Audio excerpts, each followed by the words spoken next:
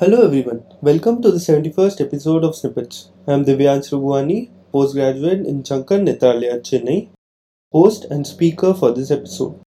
Today we are going to see a very important entity seen in our day-to-day practice, that is accommodative esotropia. On the offset, I'd like to thank Meenakshi Swaminathan ma'am for giving me this opportunity and guiding me throughout this episode. So, you are in your clinic and in walks a 2-year-old child. Mother had noticed inward deviation of the right eye for the past 1 week. What could it be? Well, the commonest cause of this acquired esotropia is accommodative esotropia.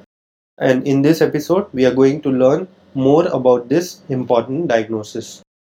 Accommodative esotropia, which is the inward deviation of the eyes associated with activation of accommodation reflex, is a common type of strabismus and is seen in more than 50% of childhood esotropias. Usually, these children present to the clinic between 6 months to 7 years of age, but the most common age of presentation is 1 to 3 years. It presents intermittently for the beginning and eventually becomes constant over time. There may be a trigger like trauma or an illness, following which the squint becomes noticeable. It is frequently associated with amblyopia, but is usually won't develop in intermittent phase unless there is anisometropia, and may be associated with diplopia in elder children, but this later finding would disappear as the suppression scotoma develops. Quite often, it may also have a hereditary component. It can be classified into three types: refractive, non-refractive, partially accommodative, or decompensated esotropia. The refractive accommodative esotropia usually develops secondary to an uncorrected high hyperopia or a poor fusional divergence. In this type of accommodative esotropia, although there is a normal relationship between the accommodative convergence and accommodation, there is excess demand for accommodation. Due to this uncorrected high hyperopia, increased accommodation is required to obtain a clear retinal image, and so follows the increased convergence manifesting in the form of esotropia. Patients with significant anisometropia, even with low hyperopia, are also at a risk of developing esotropia. So, the usual history given by the parents in these cases is that the child's eyes are straight at some point of time, but when the child is focusing near or is tired, one or both the eyes cross inward along with the increased eye rubbing and straining. Elder children may also complain of asthenotic symptoms like headache or diplopia. However, with the development of abnormal retinal correspondence, these symptoms are usually relieved. On examination, it's important to see for any abnormal head posture or whether or not there is any overaction of oblique muscles. The angles in these cases is usually the same for both distance and near, ranging from about 20 to 40 prism diopters. So, cycloplegic refraction is very essential for beginning out full refractive errors. It is common practice to use cyclopentolate or hometropine for this purpose, but atropine refraction is the gold standard.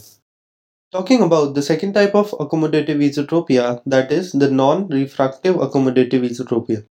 These subset of patients show a greater deviation for near than distance in view of high AC by A ratio.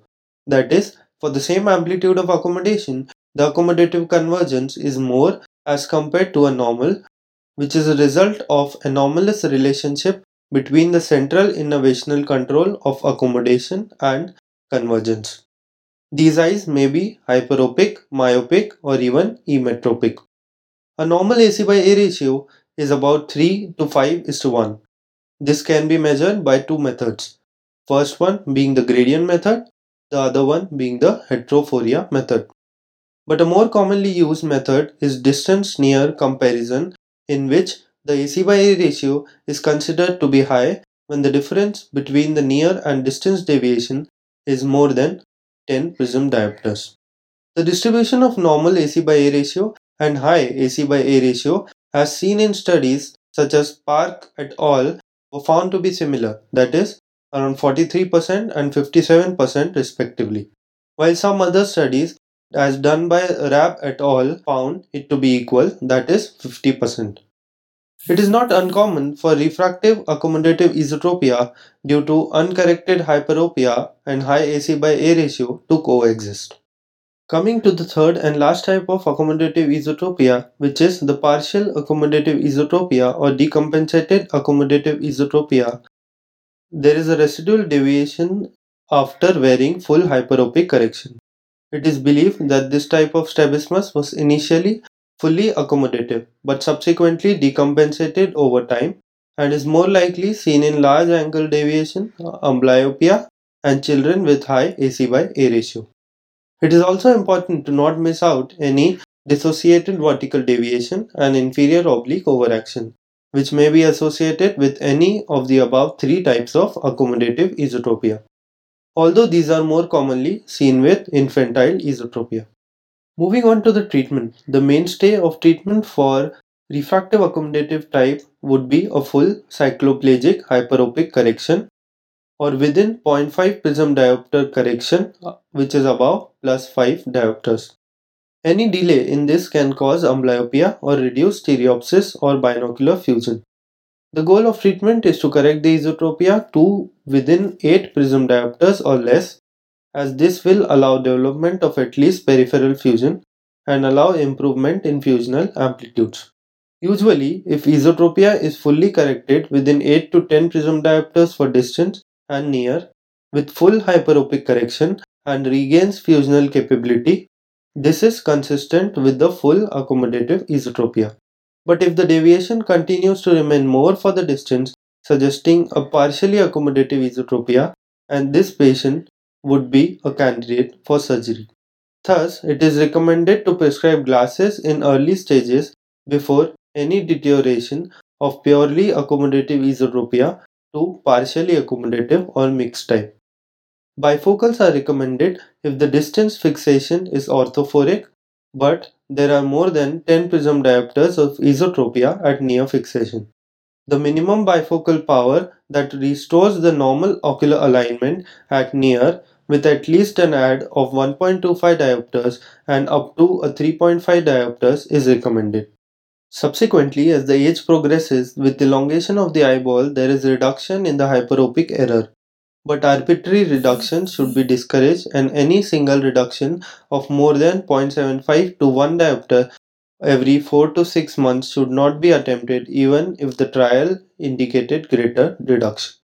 Anticholinesterase miotics like 0.125% of icothiopate iodide proved to be another alternative method to facilitate accommodation, but these show variable efficacy and are reserved for some situations and long-term management, like for an infant with minimal hyperopia who is orthophoric for distance but shows mild esodeviation for near and may require a bifocal for control, but will not be able to tolerate it.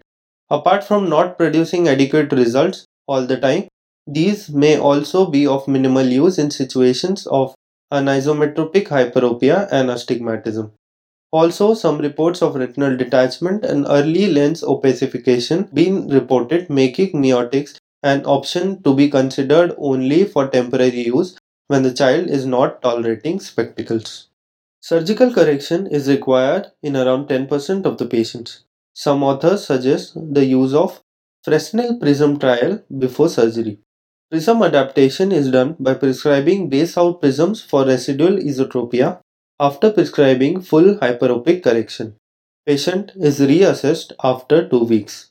Surgical correction involves a bilateral medial rectus recession, which is favored over a monocular resect-recess procedure. 25% of the patients maintain good stereopsis and 70% of the patients maintain good binocularity in peripheral fusion. Early diagnosis of accommodative esotropia and appropriate treatment can result in good binocular function for any patient. Thank you all for being such patient listeners. We look forward for your presence in future episodes as well.